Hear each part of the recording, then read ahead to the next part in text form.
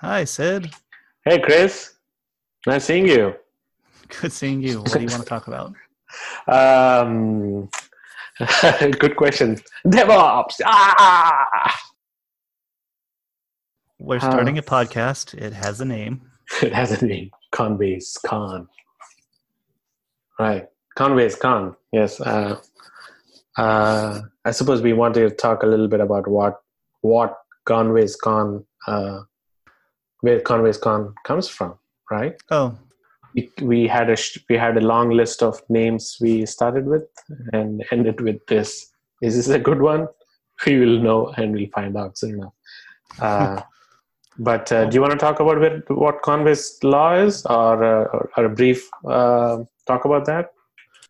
I think it means the quality of the organization directly affects the quality of the product the organization creates. So, crap in, crap out. Yeah, that's in a nutshell version. But slightly longer form is the actual law states that any organization that designs a system will produce a design whose structure is a copy of the organization's communication structure. How we communicate uh, effectively dictates how something gets also built in a fashion. So I won't go too much on this, but if you are communicating in silos or not communicating at all as silos, your product will also have be built in a similar fashion, uh, and so on and so forth. That's a short of it. Hey, that sounds really familiar. Does it? Oh yes, at multiple places. um, Yes.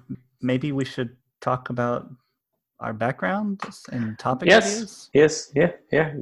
Why don't you go ahead? Um, So I'm currently working with you, Sid, at a company called AI Cure.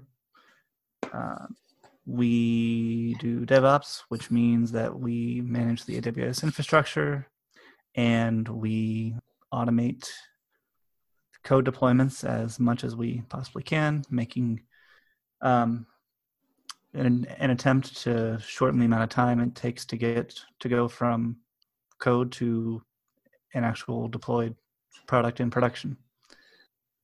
Prior to doing DevOps, I was a systems engineer and systems administrator.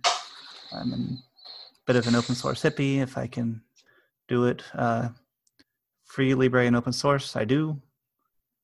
Before I was in this field, I was a web developer, and I've been doing it going on, 18 years, 18 years. 17 years Yeah. since I got my first web related job. So yeah, currently living, breathing Linux, AWS, automation pipelines. How about you? I I think I've roughly been in this industry for about the same time, maybe a few more years than yourself. Uh, I work with you, of course. We do systems operational stuff, building pipelines, improving automation, um, and so on. And but of course, how it all started was that I used to play with operating systems a lot at home during college, um, during my final years of engineering, right? And then I just got into Linux, and I think that's how I got the bug. Worked in system administration, and then and then in pre-sales. I don't know how I decided that immediately after systems administration, pre-sales would work, but I was not prepared for it.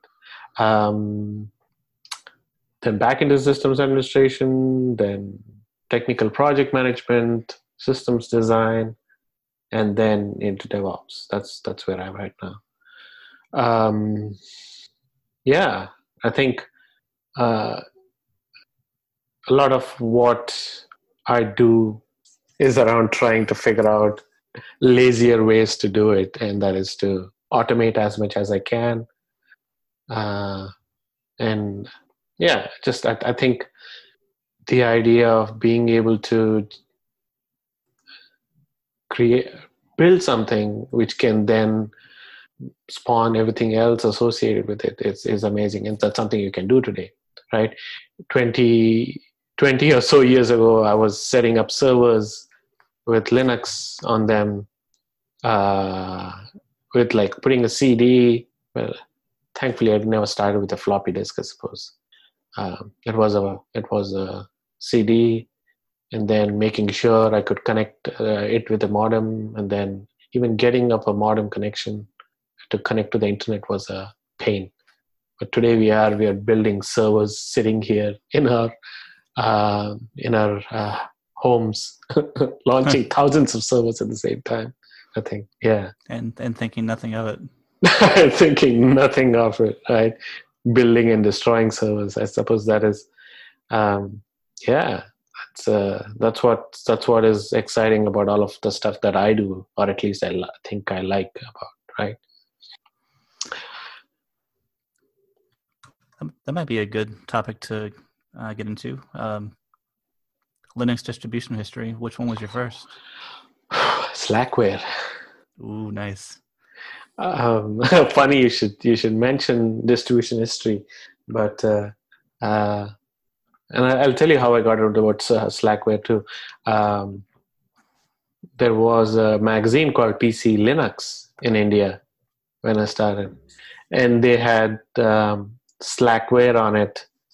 I think it was. Wait, no, it may have. I can't remember if it was Red Hat or Slackware. I can't remember, but yeah, Slackware I think was definitely my first distro, and then Red Hat, and then onto Debian, and I stuck with Debian for such a long time. How about yourself? I think my first was Mandrake. Oh, I remember Mandrake. Mandrake was also RPM based. I remember downloading the CDs over a modem. That took forever. But I did it. Yeah. Mandrake, then Red Hat 9. I bought a boxed copy of Red Hat 9 from a Best Buy back when you could do that. Tried to use that through college. That was not the best idea. Then Slackware after Red Hat 9. But then Gentoo, and that was when Linux really clicked for me, was doing a Gentoo install. After that, Ubuntu, then Debian, then just kind of all over the place. Everything from OpenSUSE to PC Linux OS to Puppy Linux to Puppy Linux. Yeah, it's a super tiny, lightweight distribution. I think it's a live CD. All sorts of stuff. And lately these days, I settle on just Ubuntu 18.04 or whatever the current Ubuntu LTS is, or Linux Mint. But I did have a brief stint of using Arch, and I do want to get into Void Linux because Void seems really cool and lightweight and doesn't use systemd, but still manages to keep everything really, really simple. Right. What was the name again? Void. Void. VOID.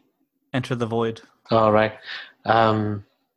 Yeah, I think I was briefly on Mandrake for a while. SUSE.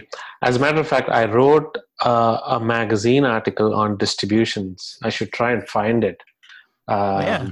Yeah. Let's see if you can search by my name, Qadir Syed,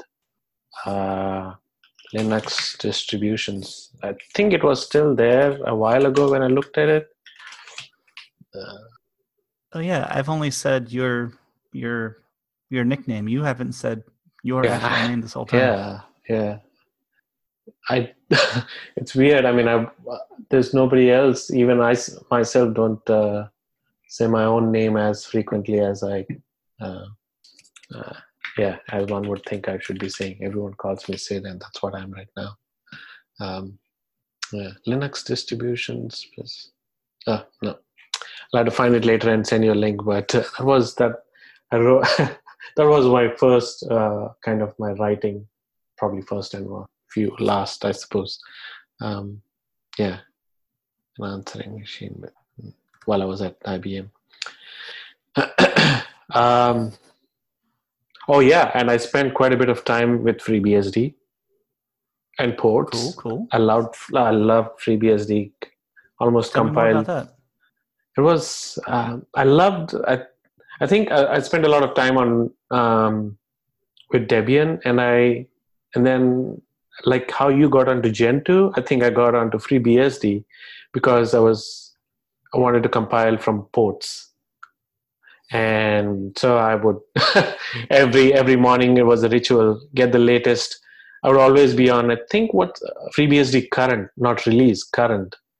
So doing a pull of the latest source code, building the kernel, building the ports, and doing that. So it was great. I tried OpenBSD for a while. I couldn't do it. Were you running that as a server or a desktop? As a desktop. Oh, wow. I mean, I didn't need a server, right? Like at home, it was primarily my desktop system. So FreeBSD was my desktop. Tried OpenBSD for a while. I couldn't get all the software that I wanted. FreeBSD. Yeah, I used to try a lot of operating systems. As a matter of fact, one of the first operating systems I tried was OS2 WAP. Very nice. Again, that's something I found in a magazine CD thing. That was common back then. I tried that 2 years ago. OS2 WAP? On an IBM Aptiva. Is that still... wait, what version was this? 4.5.2. Oh, nice. I would love to get a hold of a copy of that if I can. You can get it on WinWorld, WinPC World, WinWorld. There's a site that where you can download all sorts of retro operating systems. Nice. If you do a search for OS2 Warp download, it'll be one of the first results. Yeah. I was running it on actual hardware because I was wanting to I was wanting to learn it. I'm into retro operating system. Yeah, I mean, I remember I learned this, and then when I was working at HP, one of the clients needed to.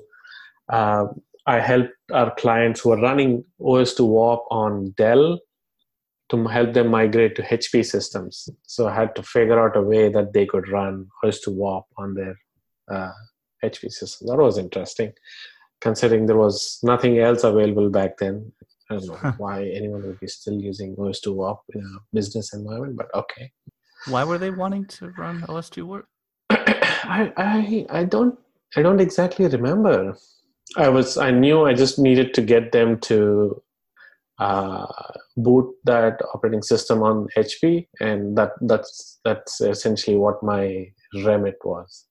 My challenge was. So it took me a day, multiple floppy disks, modifying random bits and binaries and files so that I could get OS2 WAP to boot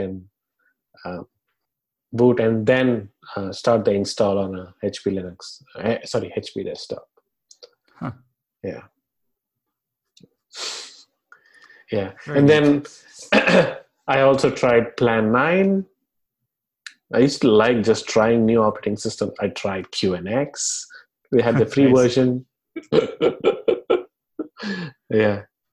I remember trying that desktop, I think around 2006 or 7. That desktop was neat and looked good and was fast. That desktop? QNX desktop. Oh, QNX. Yeah. Have you looked at Haiku?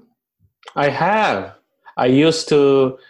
I think BOS had a free version for a while, right? Or was it always a free version? I think BOS was for pay. Right. Haiku is an open source re-implementation.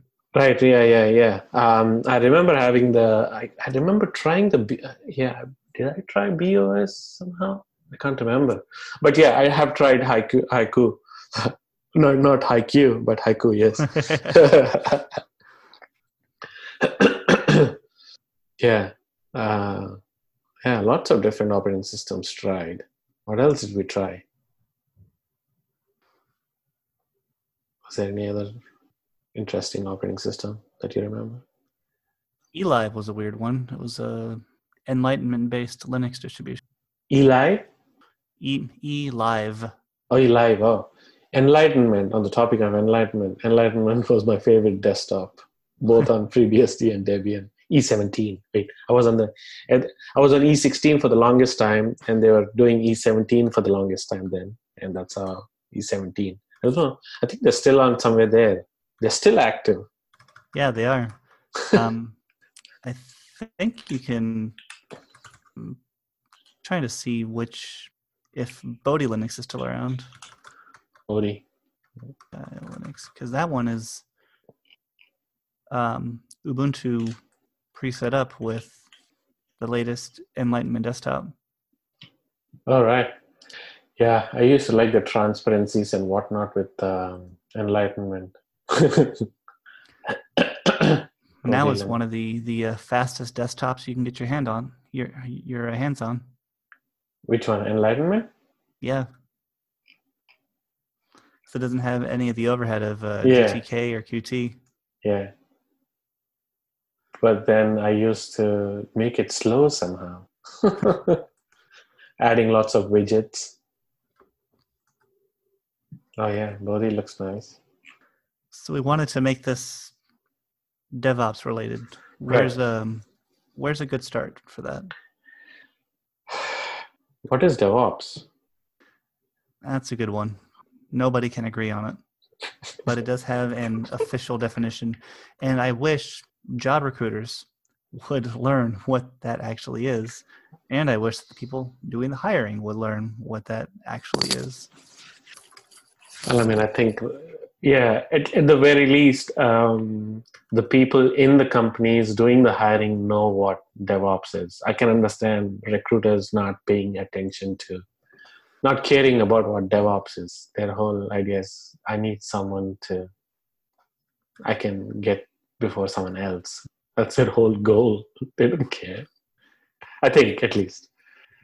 The official definition, according to Wikipedia, is a set of practices that combines software development, dev, and information technology operations, ops, which aims to shorten the system development lifecycle and provide continuous delivery with high software quality.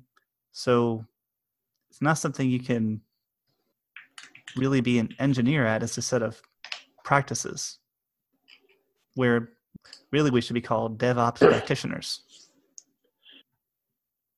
That's too long a title, I think.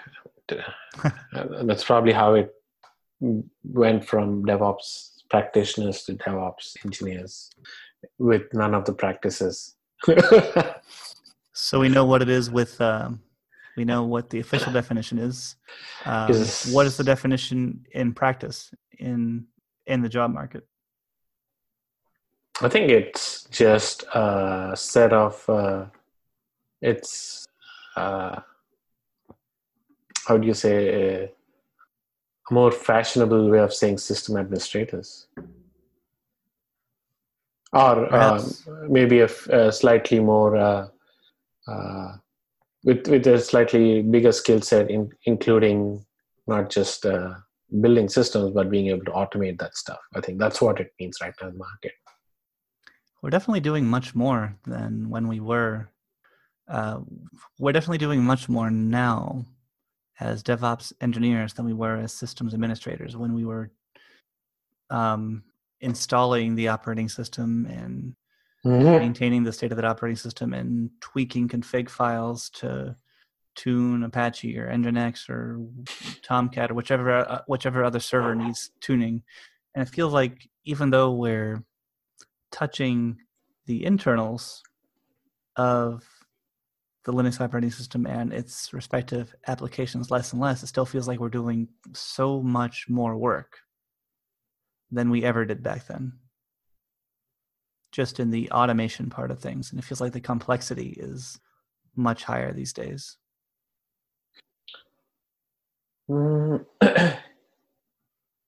Yeah, I'm not sure I necessarily agree in that. Uh, I think what we do has changed primarily because of the increase of usage of cloud. I think a lot of the stuff that we would have been doing, like tweaking a Linux operating system to making sure it worked for the hardware, making sure tweaking the kernel parameters to fit the kind of systems that we're looking to run for, compiling custom images, custom stuff. A lot of that has changed. And I think because of the proliferation of cloud, that has meant proliferation and the use of cloud has meant that what we do has changed, right? I mean, you're no more spending time physically setting up physical hardware and trying to boot them up and install software. Now that is all a click of a button, but then we've moved higher up the complexity chain, if that makes sense. It's reduced the low-level grunt work to free us up to do more higher level automation. So when you say cloud, you mean hosted services, AWS or Azure or? Yeah. I mean, I think we do. The problem statement has changed. It's no more about like getting two services to connect and making sure the Cisco firewall security groups are correctly set up and all the config related issues. All of that is not that is not the problem anymore. Those are not the challenges anymore. The challenges are different now, right? How to it's a bit like moving away from coding in assembly language to coding in Python. Only we are not dealing with moving bits around. We are writing abstracted instructions in the cloud now. I definitely think we're in a better place. Yeah. I don't miss dealing with the hardware. I don't miss setting up monitoring for finding out when the next hard drive is going to pop. I don't miss setting up Zabbix or Nagios. I do not miss Chef. Chef can go die in a fire. I don't miss other configuration management systems with ilk like Salt or Ansible, and I'm happy that we don't need them anymore. Because the more we go on, the more we can do a better job with Terraform and or CloudFormation and Docker files, and maybe at some point some user agent glue. But because we're not running servers as pets anymore, those tools are becoming more and more obsolete. So whenever I see job descriptions for Chef or Ansible, it's like, nope. You guys are doing it wrong. You don't know what you're doing. I will never, ever work there. I do not want to be the one to tell you the better way to do it. You should have figured it out by now. It is 2020. Oh my God. This is Barbara Walters. I mean, for a brief moment there, I was like, oh shit, all right. We used to write Nagios config files. For like, okay, /dev/sda2 how do you figure out how much disk space is there and alerting on that? No, none of that shit. At least what we do, I'm sure there are people who are still doing that. I mean, I don't envy them. The lift and shifters. What's that? The lift and shifters, the ones that are treating EC2 as just a as another as a standard proxy. VPC. Yeah. Oh That my aren't getting on the hosted services bandwagon. Oh my God. Kind of fills me with both dread and joy at the same time. Like, oh my God, I'm not going back to that again. Yeah. I'm sure some people still love to do that, and more power to them. I mean, well, not more power to them, but let them enjoy that. But no, we're not going back to that. At the last global summit, there was one presenter that was just last year was giving a presentation on how they made things so much easier by going with Chef. Okay, dude. Oh my God, I should be laughing so hard. I was doing Chef and Ansible and just less than 3 years ago. I was doing Chef 4 years ago, Salt before that. Chef has got to be the worst of them, though. Not only do you have to deal with configuration management systems, but you have to fight Ruby dependencies because it's all written in Ruby. And every time they do a new major version change, all of your recipes are now null and void, and you have to rewrite them. Right. Yeah, we should pick on this. We should pick on this topic in a lot more detail next time. Configuration management tools, I think. I mean, because I see put that in the notes. Yeah, because I see this exact thing happening with tools like Helm and other tools who have to do package management of their own internal stuff to deploy services and dependencies. I mean, I understand people love building software, but and I think I think that's where I want to talk about a little bit about my philosophy. Right, less is more. Like I was telling you this, like there's so much stuff that is already out there and that you can leverage to make things easier, not just for ourselves, but also for developers. You don't have to go around and build your own set of tools if you don't have to, especially in the cloud. Yeah. I'm in agreement with you on the philosophy. For the most part, it feels like we're adding layers and layers and layers and layers. Now it's what's a modern stack now? It's running Kubernetes, and on top of that, and on let's say through EKS, and then on top of EKS you have Helm charts that have their own set of challenges and dependencies, and then on top of that, Amazon now wants you to put app mesh on top of that to do sidecar proxies for a whole different level of logging and monitoring and yeah, that's great, but a lot of companies, they have one or two or three products. Fargate will do just fine. Yeah. But they insist on going with the most Rube Goldberg-ish method possible. Gears and bits and bobs spinning and whirring, and okay, cool. But that's a lot of overhead. Yeah, no. Yeah. Someone today starting, if you're thinking, oh, let's do Kubernetes, you already set yourself behind by a few years, I think.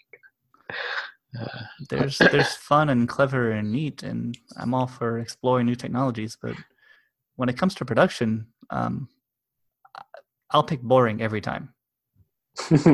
Yeah. Boring means I can sleep. Yeah, I mean, don't get too clever just for the sake of it. I think that's what. Well, I mean, to be honest, I did try and see if I could learn Kubernetes, and I did try Kubernetes for a while, but then it was definitely solving a set of problems, and what were the different Docker cloud orchestration services? There was Mesos. There was Mesos also, right? There was Mesos. There was Docker Swarm. I mean, there still is a Docker Swarm, and I think there still is Mesos.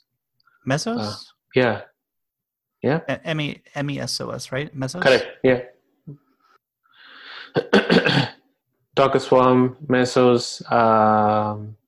CoreOS was a thing for a while. Might still be. They came up with etcd. Yeah, they got bought over by Red Hat. OpenShift, which I think is now a managed Kubernetes platform. Yeah, I mean, OpenShift was basically a customized Kubernetes, and then it became. Is it a managed Kubernetes platform now? Like, I'm not sure. I've lost track. There's Project Atomic.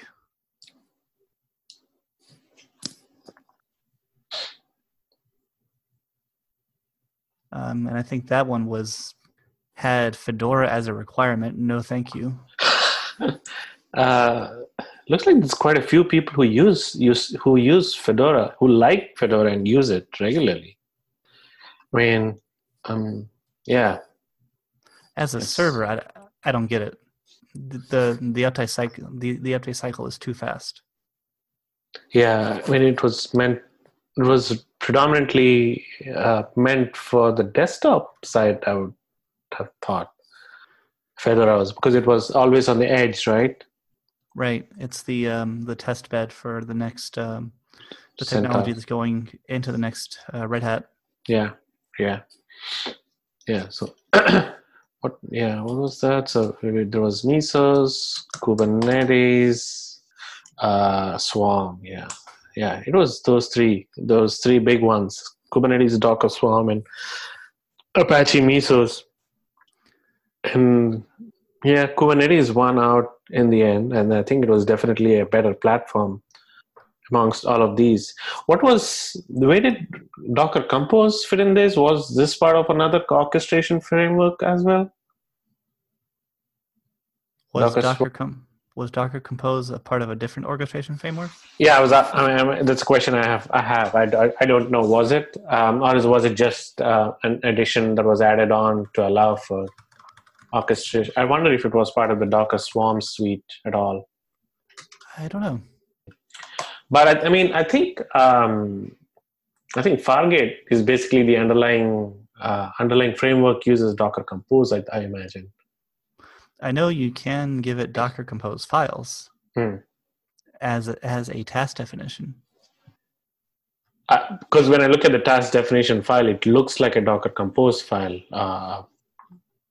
Not entirely, but like in a similarly formatted way. Docker Compose uses YAML files, right? What can you? Yeah, it does. And the structure seems similar to a task definition. I know you can pass in Docker Compose files to the ECS CLI. Oh, so that's an interesting feature. Yeah. And I think that basically is, and I think building stuff on top of that. I thought I've always thought that maybe it was the Docker Compose framework that they've essentially deployed with ECS and Fargate, which is pretty lightweight and just works without the complexity of managing nodes, etcd versions. Yeah, they're continually improving that one. Yeah, they have all sorts of. Amazon has all sorts of products that I'm constantly complaining and grousing about, saying, why would they do this? Why doesn't this work? What were they thinking? But Fargate, I really like that one. Yeah, that one is reliable, makes sense, is simple enough to be approachable, but capable enough to do everything you need. I think they've struck a really good balance. Yeah. I did Kubernetes at my last job and learned it pretty well. And I think I prefer Fargate for sure. Yeah. Where do you stand on open source software versus commercial software? I'm assuming we feel the same there. Yeah, I think so. I think it's having grown in the Linux culture, so to speak. Open source and knowing what tools are there and being able to quickly get access to open source as beer software primarily, though. So able to deploy and get support across all these years, and has meant that my first option for anything tends to be either open source or even free binaries where I can get those. But open source has always, I think, at least all the big software that is out there is all open source. And yeah, almost everything we do is open source, isn't it? Everything we do is built on open source software. Yeah, but also we also use a lot of open source software. It feels like the more we go with someone else's hosted service, the less we're directly interacting with the open source software. True. All of Amazon stuff is proprietary, even though it's built on top of open source software. Not all of it. Well, I think yeah. I mean, I think they've been open sourcing some of the stuff that they're building. For example, the most recent, what was that Lambda thing that they released? Was it the Firecracker? Yeah. The architecture. Firecracker OS? Lambda? Yeah, Firecracker OS. Yeah, Firecracker, lightweight virtualization for serverless. Yeah, that is really neat. So yeah, they are. I mean, they are also building a lot of it and open sourcing it, because Firecracker can run, I think, on bare metal and basically give you the capabilities of whatever you get from like Lambdas and stuff. Interesting stuff. Yeah.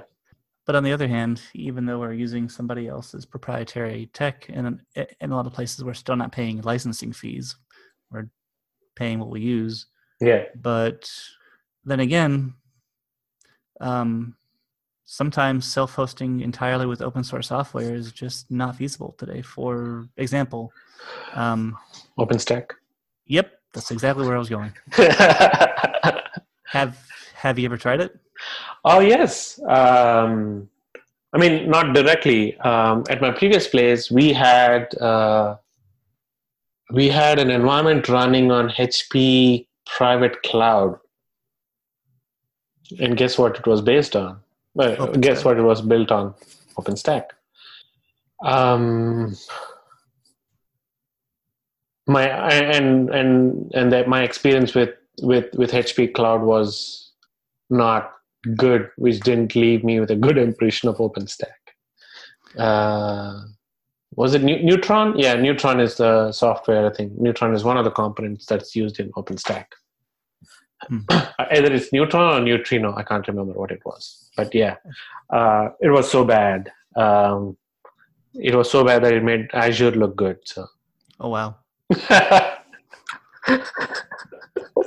I mean, to be fair, Azure was pretty good. So, yeah, but OpenStack was,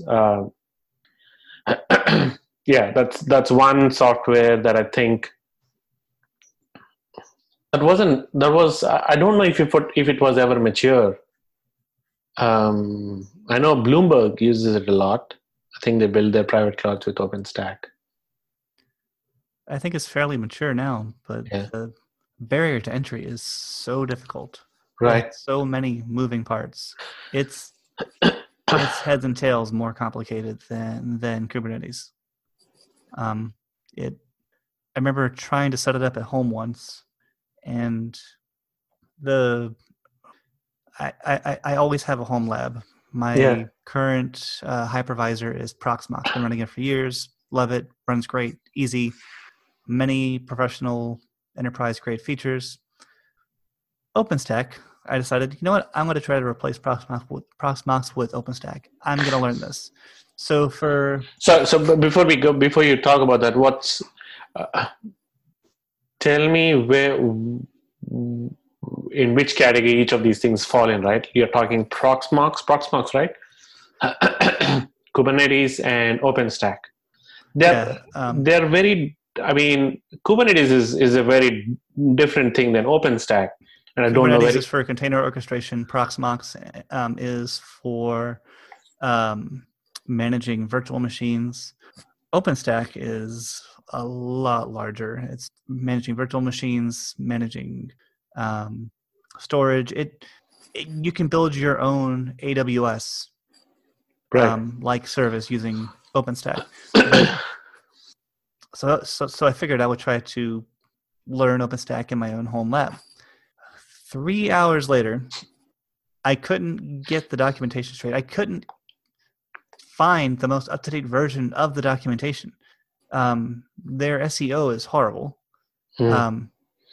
And after 3 hours of beating my head against it, I managed to finally get a virtual machine up and running, but with no network connectivity, so I couldn't SSH into it. You compare that to Proxmox. You install it, hit create VM, do the install process, and you're done. So as just a basic hypervisor, it's extremely difficult to set up to get even the most basic functionality out of it. With OpenStack. Yeah. At that point, I just kind of gave up and decided, I know I'm all about self-hosting and data ownership, but Amazon's where the money's at, and that's the easiest one to use, so that's where I'm going. Yeah. I mean, thankfully, but in some ways, I think my only experience with OpenStack was at the whole HP cloud thing, and good thing they shut down. And I can't imagine why they shut down, but gave me opportunity to move some of our stuff into Azure, and Azure was definitely a breath of fresh air. The technology is good, but their biggest problem was being able to make that technology production ready or stabilize it. It was constantly changing. It was stable, for the most part, stable, but your APIs would be changing between like versions, and that was 2-3 years back. I hope they've matured quite a bit now. But it was sorry. Sorry. What do you mean? I cut you off. I'm sorry about that. I mean, I was just saying. I think that the Azure was pretty good 3 years back. Still unstable. I think still like early stage beta software. Almost there. But hopefully they've improved now. But they were doing some really good technical stuff, I think. Some of the Kubernetes founders, I know one of the Kubernetes founders moved to Microsoft, and the other Kubernetes and two of the Kubernetes founders started their own company, which then got bought by VMware. Interesting there. Interesting that VMware has a relationship with AWS now. So, yeah, I've always wondered what that is and who uses it and how it's used. And they always have a booth at the AWS conferences, but they're a direct competitor to VMware. Correct. Yeah. I mean, you're just waiting to be eaten up. That's my thinking. Right.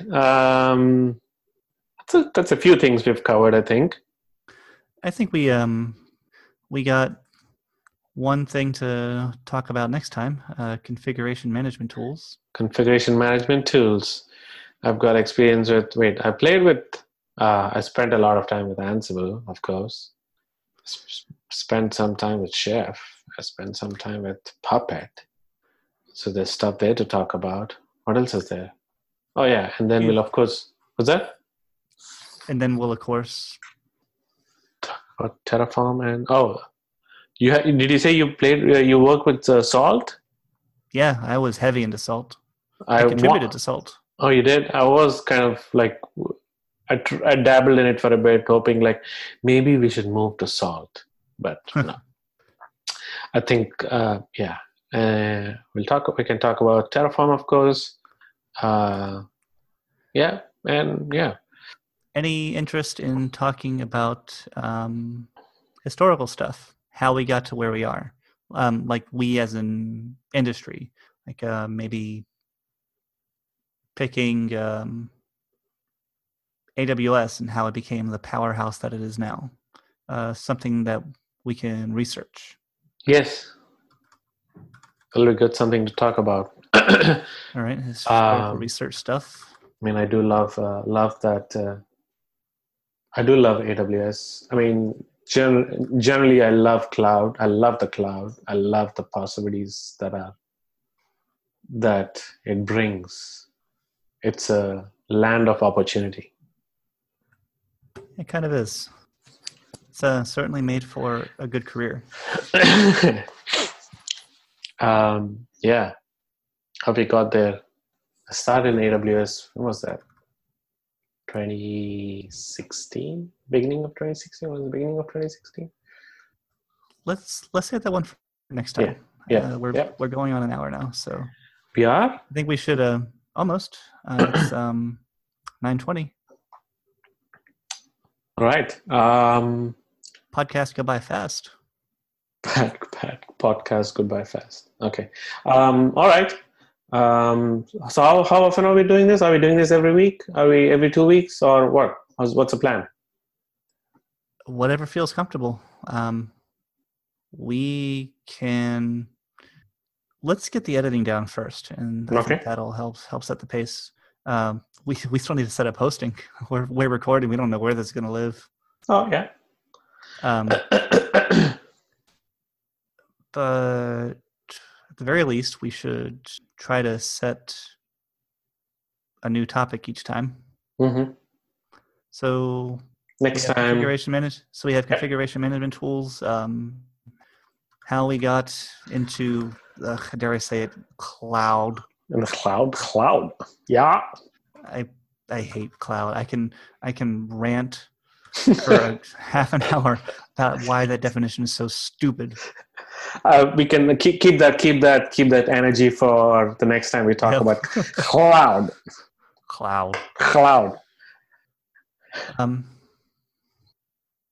Until I think this was good. This was good. Yeah, it was a good start. Did you have fun? I did. Yeah. I'm gonna stop the recording now. Well, should we say goodnight? Oh yeah. So until next time. Wait. So next week. Well, we need a way for people to contact us. We don't have that yet. Yeah. We do have a Gmail address. We do. And that's conwaysconpodcast@gmail.com. That sounds right. Yeah. Right. So if you want to reach us with any brain farts or ideas, you can email us at conwaysconpodcast@gmail.com. We'll probably Twitter add this handle. We do have a Twitter handle, YouTube channel, Twitter handle, YouTube channel, Facebook page to come. To come, yes. We're gonna skip Twitch and go to the next newer stream, whatever that is, because we are all about the new things. Maybe I don't know. Anyway, and next week we'll talk about configuration management. Join us next week. Good night. Good night, and thank you.